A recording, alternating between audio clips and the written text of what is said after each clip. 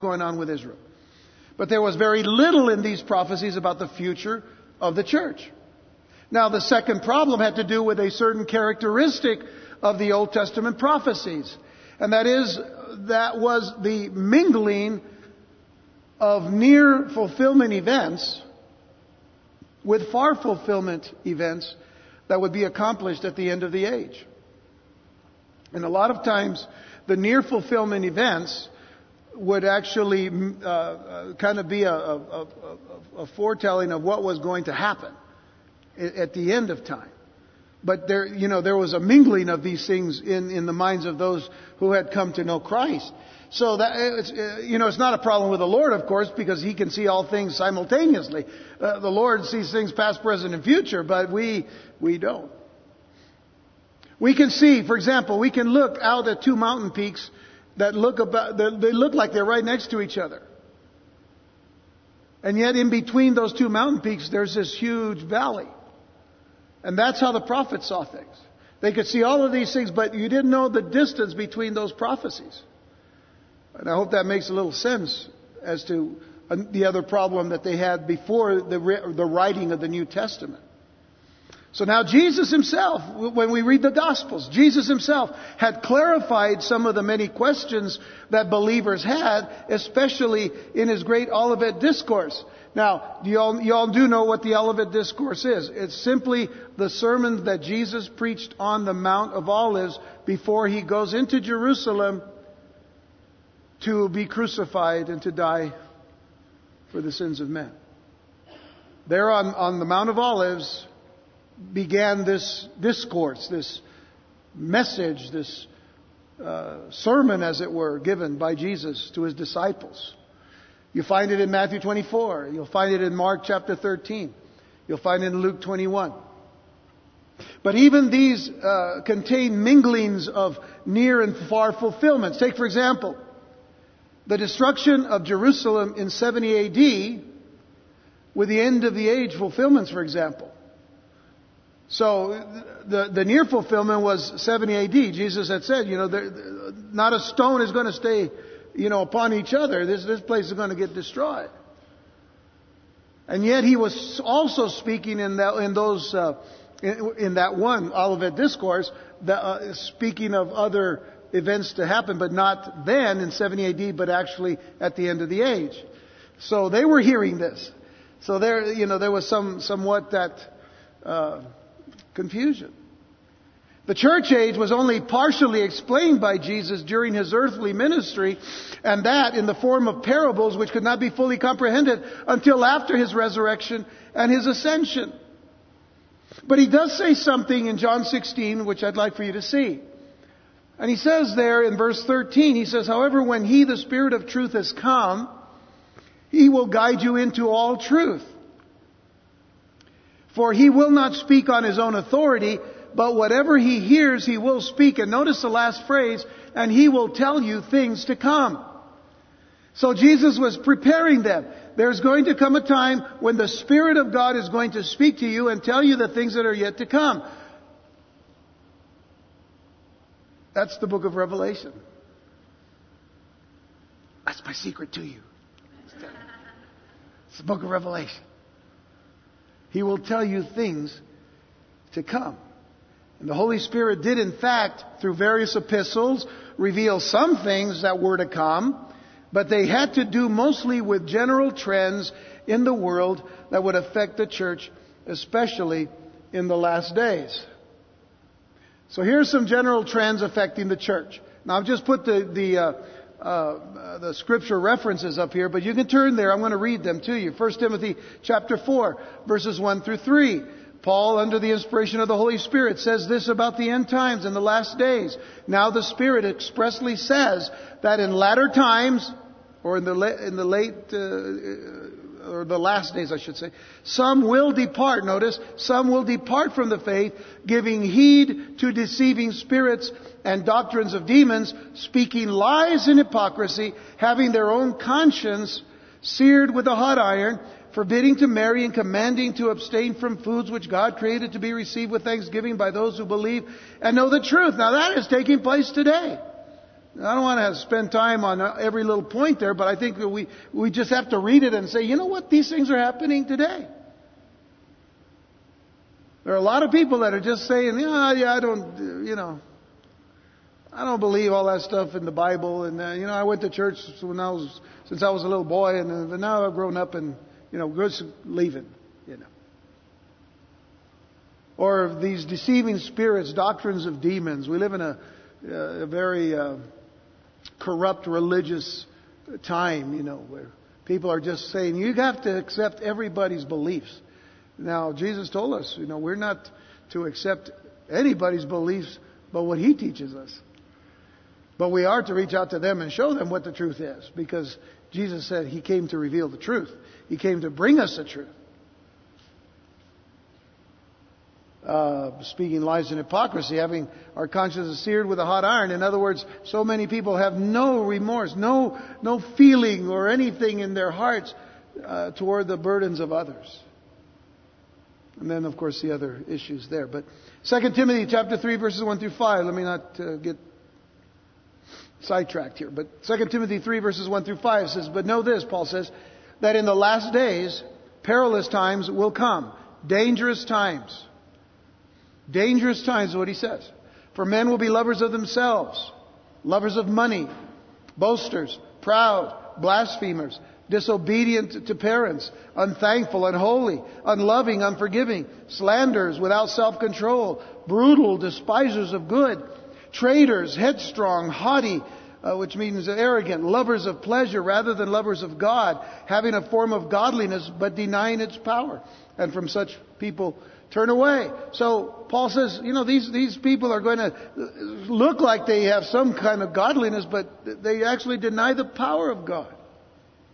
They deny the power of God. They deny the presence of the Holy Spirit. They deny the person of Jesus Christ. Well, that's a form of godliness, but it has no power behind it.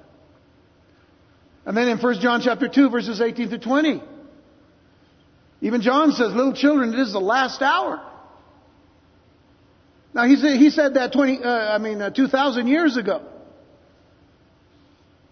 This is the last hour. What is he saying to us? He's saying we need, the last days began when the church was revealed and came into being. He says it is the last hour, and as you have heard that the Antichrist is coming, even now many Antichrists have come, by which we know that it is the last hour. Well, if he was saying that 2,000 years ago, don't you think there's enough Antichrists today to let us know that Jesus could come at any moment, because the Antichrist spirit is already here? But notice how it's affected the church, because he says in verse 19, they went out from us, but they were not of us. Now that's significant, folks, because there are a lot of people today who profess with their mouth that they know Jesus, but they don't know Him. Or they profess with their mouth that they may be believers, but they're not really believers. And Jesus, remember what Jesus said. He says, you shall know them by their fruit. They went out from us, but they were not of us. For if they had been of us, they would have continued with us. But they went out that they might be made manifest that none of them were of us. But you have an anointing from the Holy One, and you know all things. Now, literally, that last phrase, you know all things, means you all will know this. This is the construction of the Greek. You all will know this. So none of these had to do with specific events. Notice general trends affecting the church. And the trends were already evident during the time of the early church, so they could have well considered they were in the last days. Now, there was a lot revealed in the epistles, which are the letters of the apostles, the letters of the writers of the New Testament. There was a lot revealed in the epistles concerning the actual return of Jesus Christ for His church. Especially the great resurrection and the rapture passages of 1 Thessalonians 4 and 5 and 1 Corinthians 15, which we'll touch on in a little while. But there were a number of less extensive sections. For example, there were statements like this in Philippians chapter 3, verses 20 and 21, dealing with the return of Christ for His church. Paul says in Philippians 3:20 and 21, "For our citizenship is in heaven, from which we also eagerly wait for the Savior, the Lord Jesus Christ, who will transform our lowly body, that it may be conformed to His glorious body, according to the working by which He is able even to subdue all things to Himself." And you tie that, of course, into the thought of what Paul teaches in 1 Corinthians chapter 15, that we shall all be changed in the twinkling of an eye, just in a moment, boom, in the twinkling of an eye. So we'll get to that passage in a little bit. But that's the whole thing. We're going to be transformed. Paul is speaking under the inspiration of the Holy Spirit. And I guess a lot of people just think that, this kind of talk is too weird. But then again, do we really trust everything that God tells us? We spent 2 whole years. Or actually, we spent a whole year. Maybe it was 2 years. In the first 11 chapters of the book of Genesis, showing very clearly how God created the world in 6 real days and rested on the 7th. And He didn't do it billions of years ago, just thousands of years ago. And the Bible says that, and we believe that, but yet there's a lot of ways to see the reliability of that. So if God says, through the apostles, as He inspires them through His Holy Spirit, hey, listen, our bodies are going to be transformed. We don't have to spiritualize that. Because when we begin to read about what Jesus said in John 14, as we'll see in a moment, and what Paul said in 1 Thessalonians chapter 4 and 1 Corinthians 15, changes are going to happen like that. When Jesus comes for His church. Titus chapter 2, verses 11 through 13. Whoops, went ahead. Come back. Okay. Titus 2, 11 through 13. Paul says, "For the grace of God that brings salvation has appeared to all men, teaching us that denying ungodliness and worldly lust, we should live soberly, righteously, and godly in the present age, looking for the blessed hope and glorious appearing of our great God and Savior Jesus Christ." We are to be looking for and for the blessed hope and the glorious appearing of our great God and Savior Jesus Christ. So all in all, the church needed to sort out, and they needed to harmonize all the remaining unfulfilled prophecies of the Hebrew Scriptures, the Old Testament. Those given by Jesus during His earthly ministry, and those given through the apostles, to equip them with assurance and understanding concerning God's great purposes for His creation in the ages to come. See, we got to remember one thing. God did not create us when He did, and then He said, "Okay, I got the world going. I got y'all living and breathing and having all kinds of things going on with each other. Okay, I'm done. I'll see you all later. Whatever happens at the end, it's all up to you." That's not God. That's not the way He does things. That's not the way He did this. He created us. And then, of course, He dealt with the problem that happened in Genesis 3, which was, of course, the problem with sin, the fall of man. And He immediately says, "I'm going to deal with it. The seed of the woman." And when He said that, He was saying it to Satan directly in the serpent. The seed of the woman is going to crush the head of that serpent. He was speaking of Jesus Christ, speaking of His only begotten Son. He has a purpose for creation in the ages to come. And this is the primary purpose of the book of Revelation. The primary purpose of the book of Revelation is to unveil. It is to lift a veil. It is to reveal the mystery of the ages. Because God isn't done yet, but He's almost done. But He isn't done. And we need to see that His hand has been there all the way through. And He hasn't done anything out of confusion, because He's seen the end from the beginning and the beginning from the end. Because our God is great, and our God is merciful, and our God is wonderful, and He's marvelous, and He's everything that the Word of God says He is.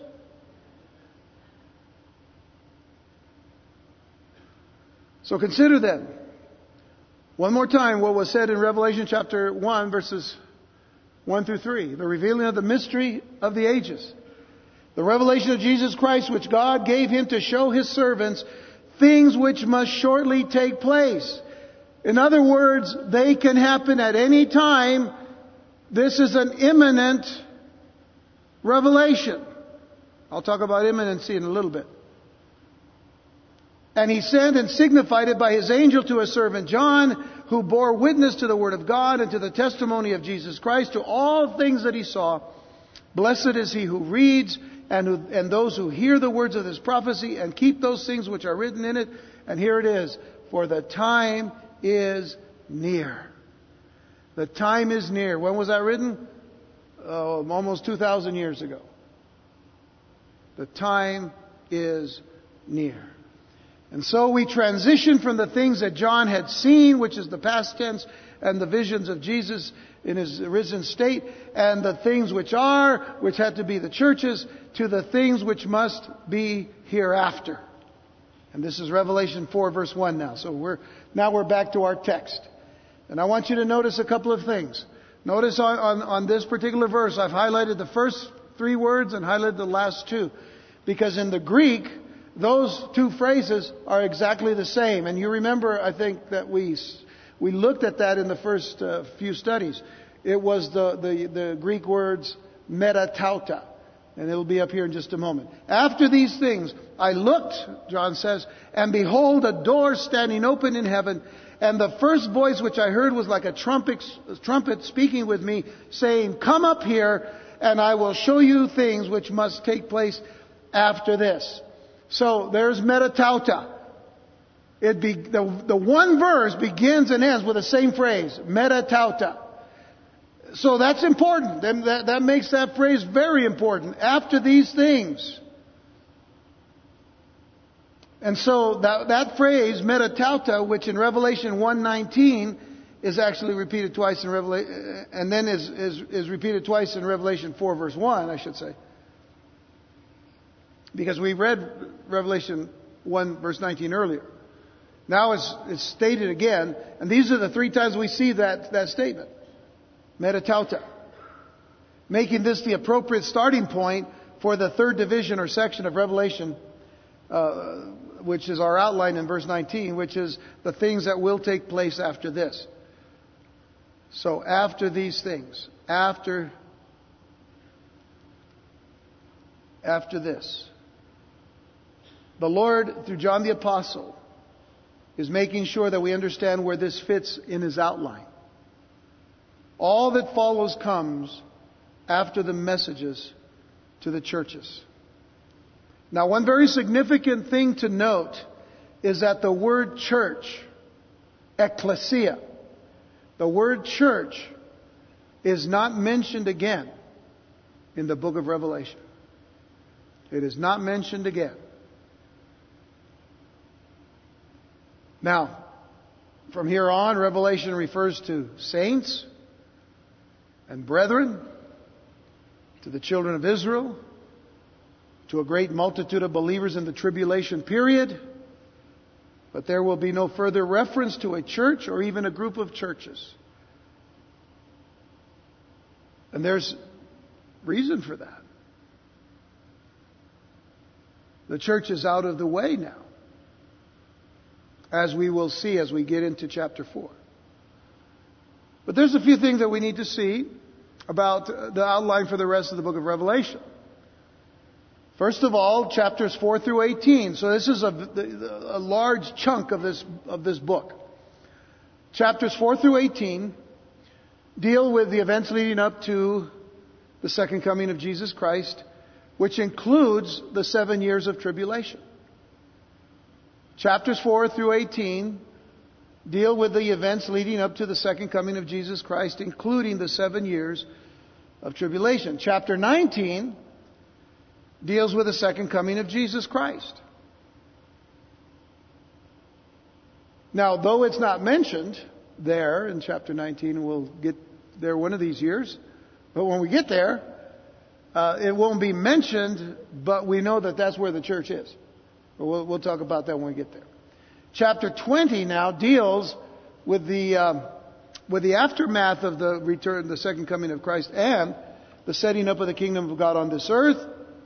And chapters 21 and 22, they deal with the new heaven, or I should say the new Jerusalem, the new heavens, and the new earth. Now, as we get into chapter 4, we need to remember that we're going to have to look at things from a whole different perspective.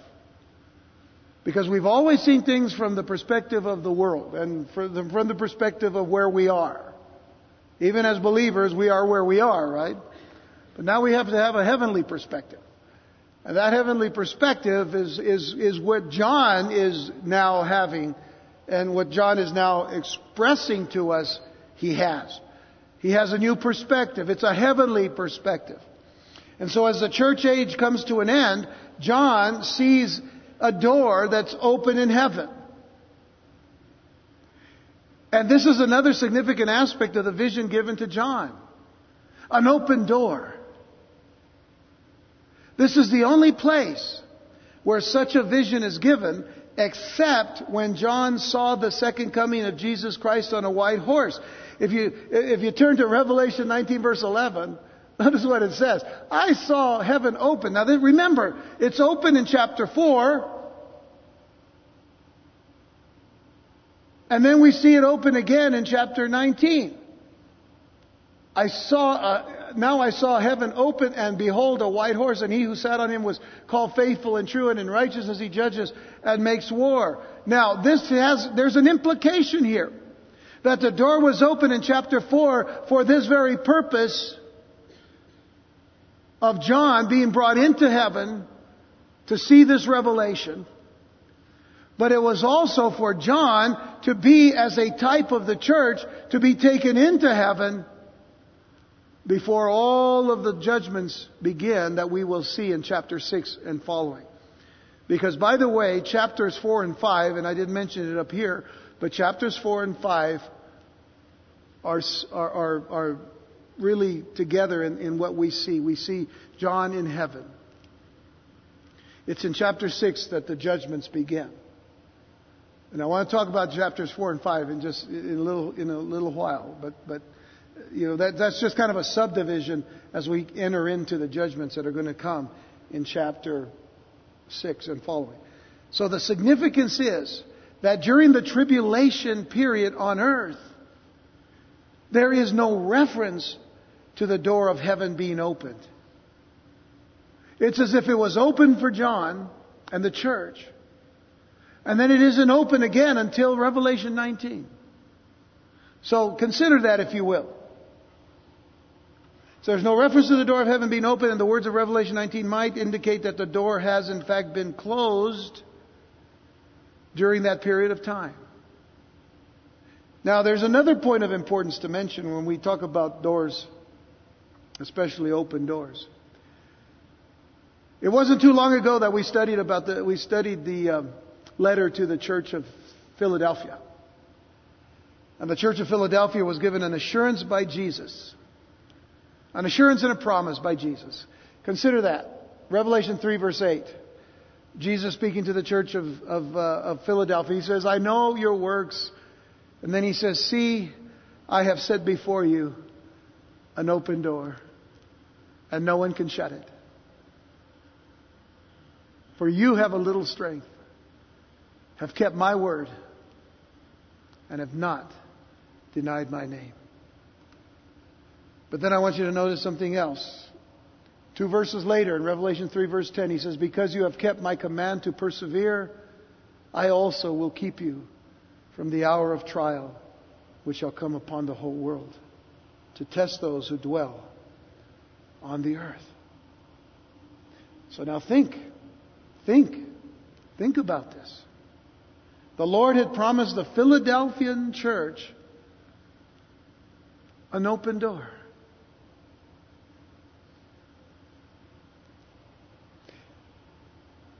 On the other hand, He had warned the Laodiceans, the last church in the 7 churches of Asia Minor.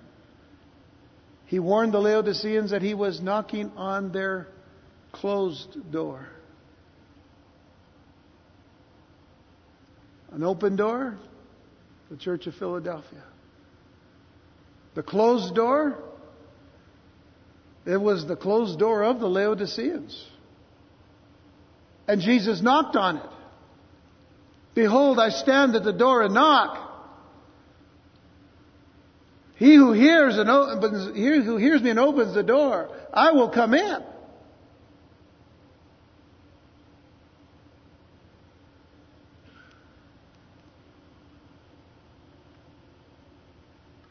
Now he shows John the door opened in heaven.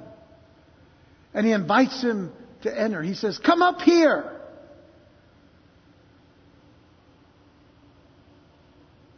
Remember, the church age has now, for all intents and purposes, come to an end. And then a voice like a trumpet speaks to him saying, come up here. John's perspective was about to change. That's what I mentioned earlier about a heavenly perspective. His perspective was now about to change. The invitation came from Christ himself, who had preceded John in heaven. So, listen, it was Jesus from heaven saying to John, come up here. And the voice is the same as mentioned in chapter 1. Because we can go back to Revelation chapter 1 verses 10 and 11. I know it's kind of small, but you have your Bibles in front of you. I was in the Spirit on the Lord's day, and I heard behind me a loud voices of a trumpet saying, I am the Alpha and the Omega, the first and the last. And what you see, write in a book and send it to the 7 churches which are in Asia. To Ephesus, to Smyrna, to Pergamos, to Thyatira, to Sardis, to Philadelphia, to Laodicea. But then we see in Revelation 1 verse 18 that it says, I am he who lives and was dead. So do we know who this is? I am he who lives and was dead, and behold, I am alive forevermore. Amen. And I have the keys of Hades and of death. And so it was Jesus who was calling John up into heaven. So this was stated so that we wouldn't have any doubt as to who was calling John, and who calls the church, and who calls us.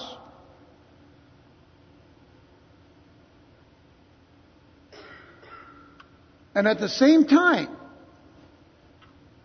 he was taken by the Spirit through the open door.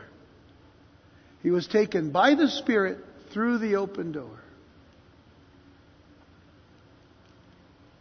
Consider how similar this event is to the promise of our Lord. I think one of my favoriteest passages in the Bible. I probably mentioned a whole lot of them, huh? Well, this is one of them. It's John chapter 14, verses 1 through 3. Let not your heart be troubled. You believe in God? Believe also in me. In my Father's house are many mansions. If it were not so, I would have told you. I go to prepare a place for you. And if I go and prepare a place for you, I will come again and receive you to myself, that where I am, there you may be also. Come up here. Come to me, all you that labor and are heavy laden, and I'll give you rest. Come. Take of the waters of life freely. Come. Come to the Church of Laodicea. Come and buy bread without price, without money. But come. John had already come. See, that's the point of this whole statement. But I started out with, earlier on when we began our study about John, being told, come up here, the dynamic. Jesus says, come up here, yet it's Jesus who brings him up there. Because he'd already come. Have you come to know Jesus Christ as your Lord and Savior? Because if you've come, then that invitation has already been given and it's been made secure. So that when Jesus comes, whenever He comes, whether we know what day or hour, we don't know, do we? The Bible tells us very clearly we don't know the day or the hour, but we need to be ready at all times. When He comes, guess what? You've already come. Now He fulfills His part and takes and catches us up. That's the idea here. Is God able to do that with His church throughout this whole world? Of course He is. Just as He was able to create this world, the universe in 6 days, the way He said He did, the way that Jesus did. Because the Bible teaches very clearly that Jesus is the Creator. If He can do that in thousands of years, without needing billions of years of time to kind of let everything just haphazardly fall into place, then He certainly can come to this earth when He wants to come and when He's ready to come and catch up His church the way He says He will.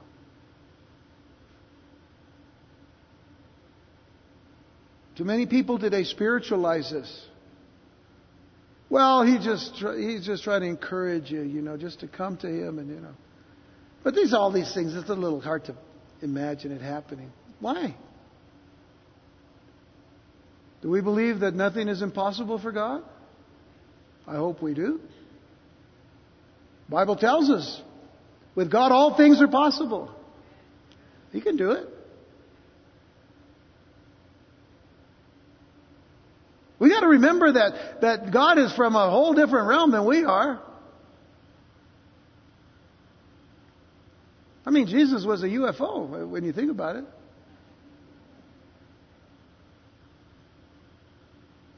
Unidentified to a lot of people. But His disciples saw Him when He ascended to heaven in the clouds. Nothing is impossible with God. So the Apostle John then is representative of the church in heaven after the church age and before the tribulation period. If indeed that's what we find happening in chapter 4, verse 1. After coming off of what we've learned to be that which is present, which is the church, and now we're looking at what is to come. And you can say that John serves as a type of the church that is taken through that open door. Now, Paul was given wisdom through the Holy Spirit about encouraging the church that this was going to happen as well. 1 Thessalonians chapter 4, verses 13 through 18, a very classic passage concerning the rapture of the church. I want to talk about the rapture a little bit more, so I defined it totally if that's a kind of a strange word to you. But nonetheless, this is the event that we're talking about. Notice what it says in 1 Thessalonians 4 verses 13 through 18. But Paul says, "But I do not want you to be ignorant, brethren." Now isn't that a wonderful statement that Paul makes? I don't want you to be ignorant. I don't want you to be without wisdom or understanding concerning those who have fallen asleep. In other words, those who have died as believers, lest you sorrow as those who have no hope. As others who have no hope. I don't want you to be ignorant and then all of a sudden have this sorrow as if you don't know what's happened to them. For if we believe that Jesus died and rose again, even so God will bring with Him those who sleep in Jesus. God will bring with Him, it says. For this we say to you by the word of the Lord, that we who are alive and remain until the coming of the Lord will by no means precede those who are asleep. For the Lord Himself will descend from heaven with a shout. That's the voice of Jesus. With the voice of an archangel and with the trumpet of God. The trumpet that John spoke of. And the dead in Christ will rise first. There's an order to the way the Lord has prepared this. The dead in Christ will rise first. That's obvious. Why? Because they're already dead. So they're going to be the first ones that people are concerned with. What's going to happen to them? Well, the dead in Christ will rise. Why? Because God promised, I should say Jesus promised a resurrection. He promised it when He went to Bethany, concerned about His friend Lazarus. But He was more concerned than the sisters thought He was, because they thought He wasn't concerned at all because He came late. He came a day after He died. Or at least a day after He would be considered completely dead. And they said to Him, if you had just been here, Lazarus would not have died. So they really trusted that Jesus had the power to heal. If you had been here, he would not have died. And Jesus says, I'm the resurrection and the life. He who believes in me, though he dies, he's going to live again.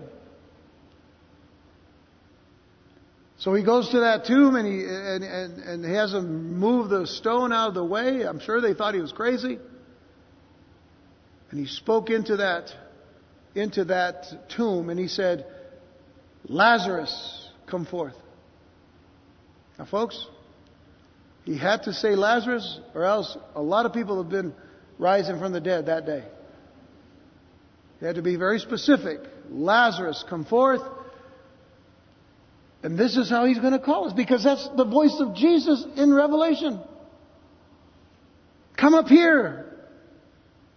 And Lazarus came out of the tomb, mummified, all tied up, because they pulled on the thing and he just spun and finally came out of those. And he was alive. A lot of people don't realize this, but it's kind of a sad story too, because Lazarus had to die again. But what a beautiful thing and a beautiful thought that Jesus would take His friend and through His friend show that He is the resurrection and the life. That Jesus is indeed the one who has power over life and death. The dead in Christ will rise first, and then we who are alive and remain shall be caught up together. Caught up together. Harpazo in the Greek. Snatched away. That's a strong word that you can use. Snatched away. You ever snatch something from somebody? Take it, just grab it right away and just pull it right out of their hand. Harpazo. Later on in the Latin translation of the New Testament, the word was not harpazo, obviously. It was in Latin. It was a word that was the basis for the word rapture in the English. So that's why this event became the rapture of the church.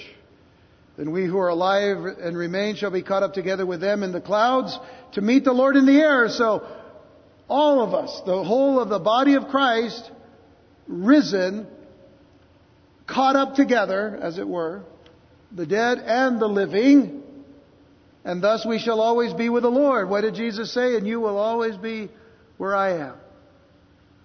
To always be with the Lord. Therefore comfort one another with these words. It is a comfort to know things from that heavenly perspective. It is a comfort to know what Jesus Christ is going to accomplish on that day when He comes for His church. But then we have to know and have revealed to us the heavenly purpose, and that's verse 2. And we're going to just kind of get into verse 2 a little bit today.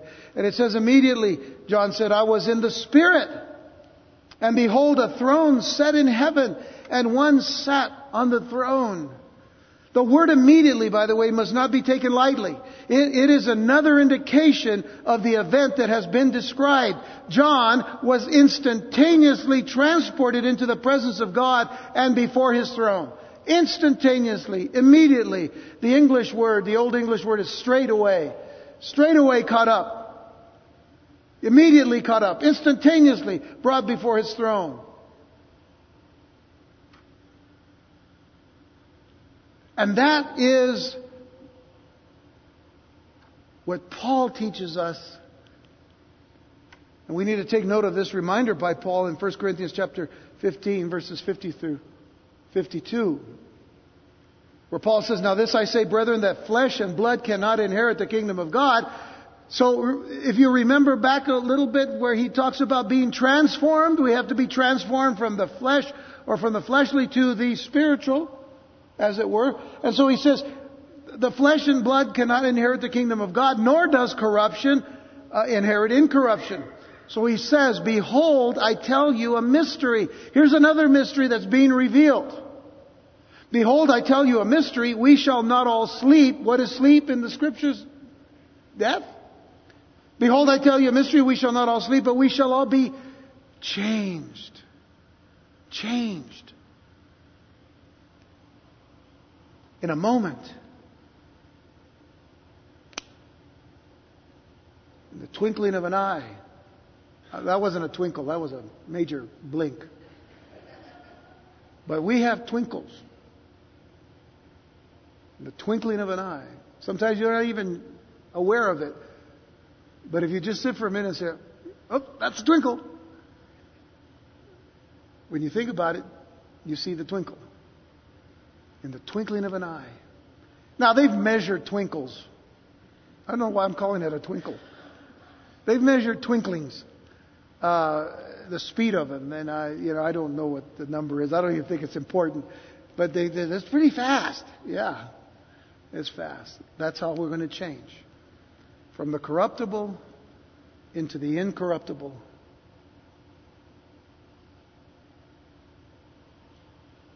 At the last trumpet. For the trumpet will sound. And the dead will be raised incorruptible, and we shall be changed. He says it twice. We shall be changed.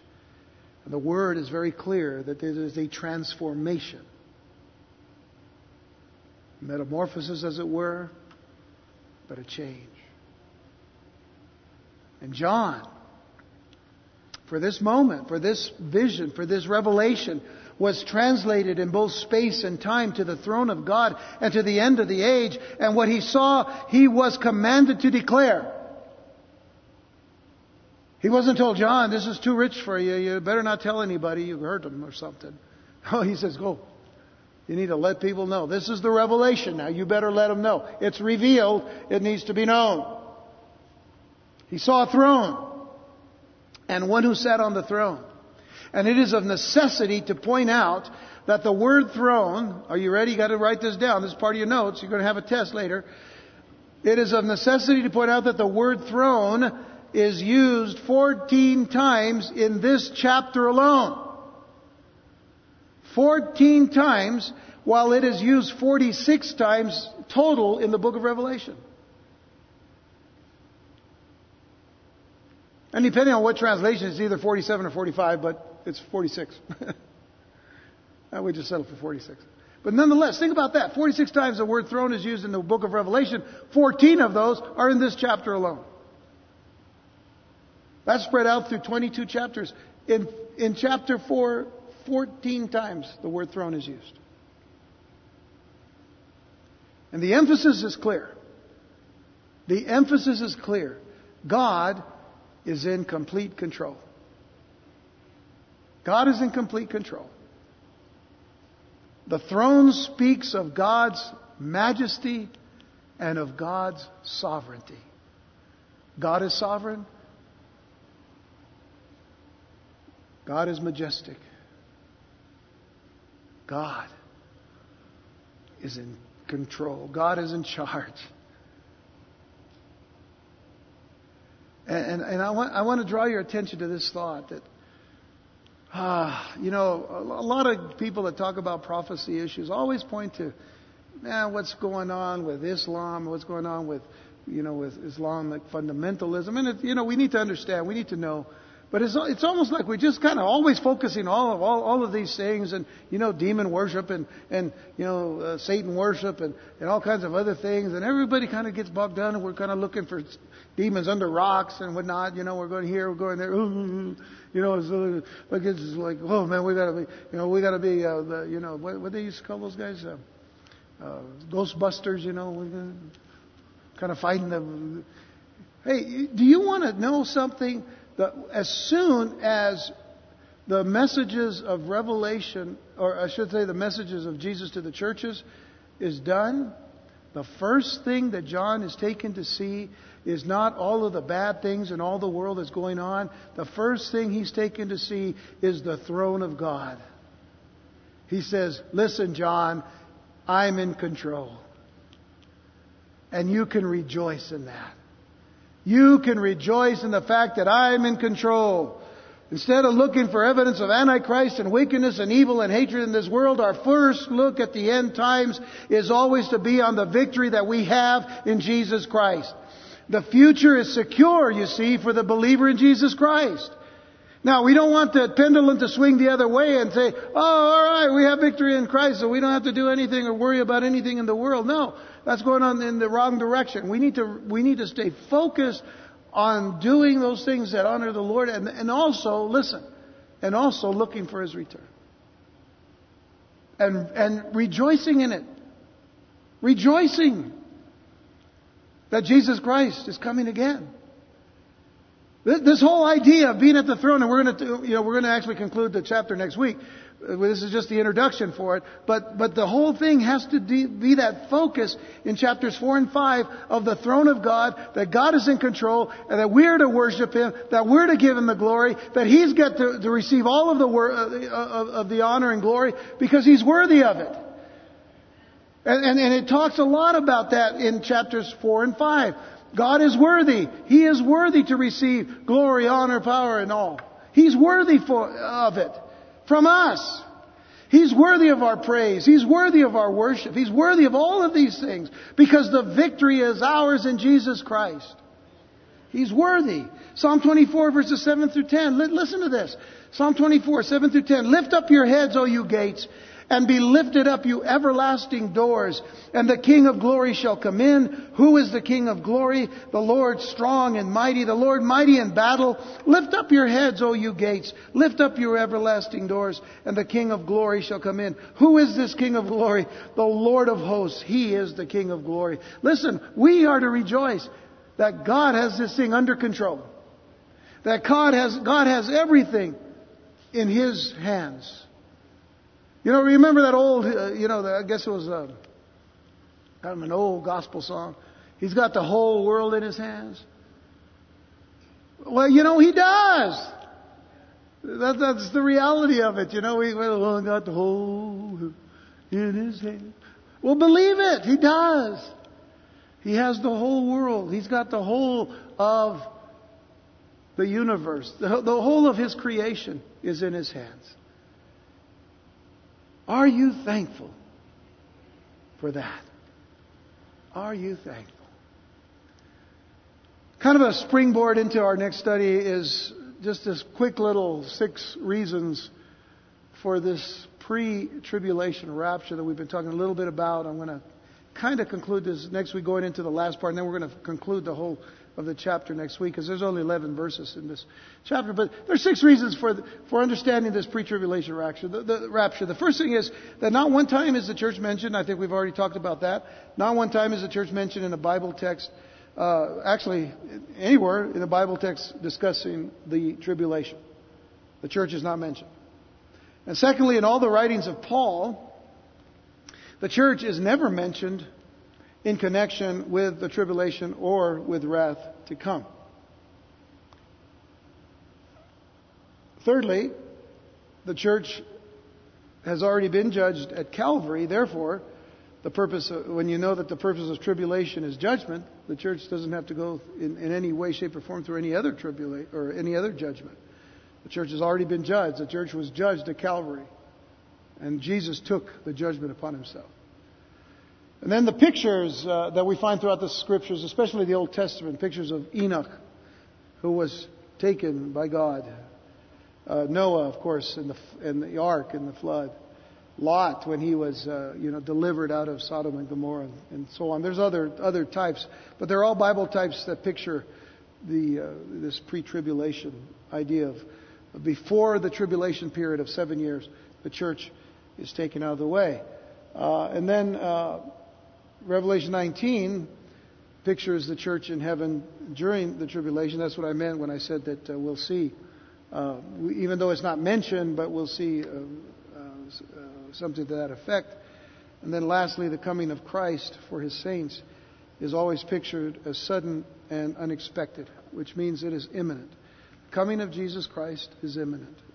In other words, there's not another thing that has to happen before that happens. Now, some things may happen, but they don't have to happen before the coming of Jesus for His church. That's what imminency is. The imminent return of Jesus is that it can happen at any moment. That is why the church thought that He could come at any time in the first century. That He could come. I mean, Paul talks about it. John wrote about it. So they were all ready. They were looking. It could happen then. It didn't then. But it could happen now. 2,000 years later is a significant number when you consider, the timing of things in the Lord's understanding of things and the way that the Lord has brought us to understand these things. So that's kind of our springboard into chapter 4. And as I said, next week we're going to go through it all, and I'll give a little bit more information just as to our understanding of the rapture of the church. And then we're going to go on, because you see, one thing that I didn't mention earlier, and I wanted to, and we're going to just close with this. But so I've mentioned a couple of times tonight that there are those who, even in the church, don't believe, in the rapture of the church. Honestly, there are some who believe that the rapture will happen midway through the 7 years, and others that believe at the end. And we won't talk about those right now. But there are just some people, even in the church, that don't believe at all that there's a rapture, because they want to spiritualize everything. But the problem is that when they do that, they've taken out the biggest portion of understanding Bible prophecy to begin with, and that is they do not see Israel as important. And yet we cannot have Bible prophecy and understanding of Bible prophecy without the nation of Israel.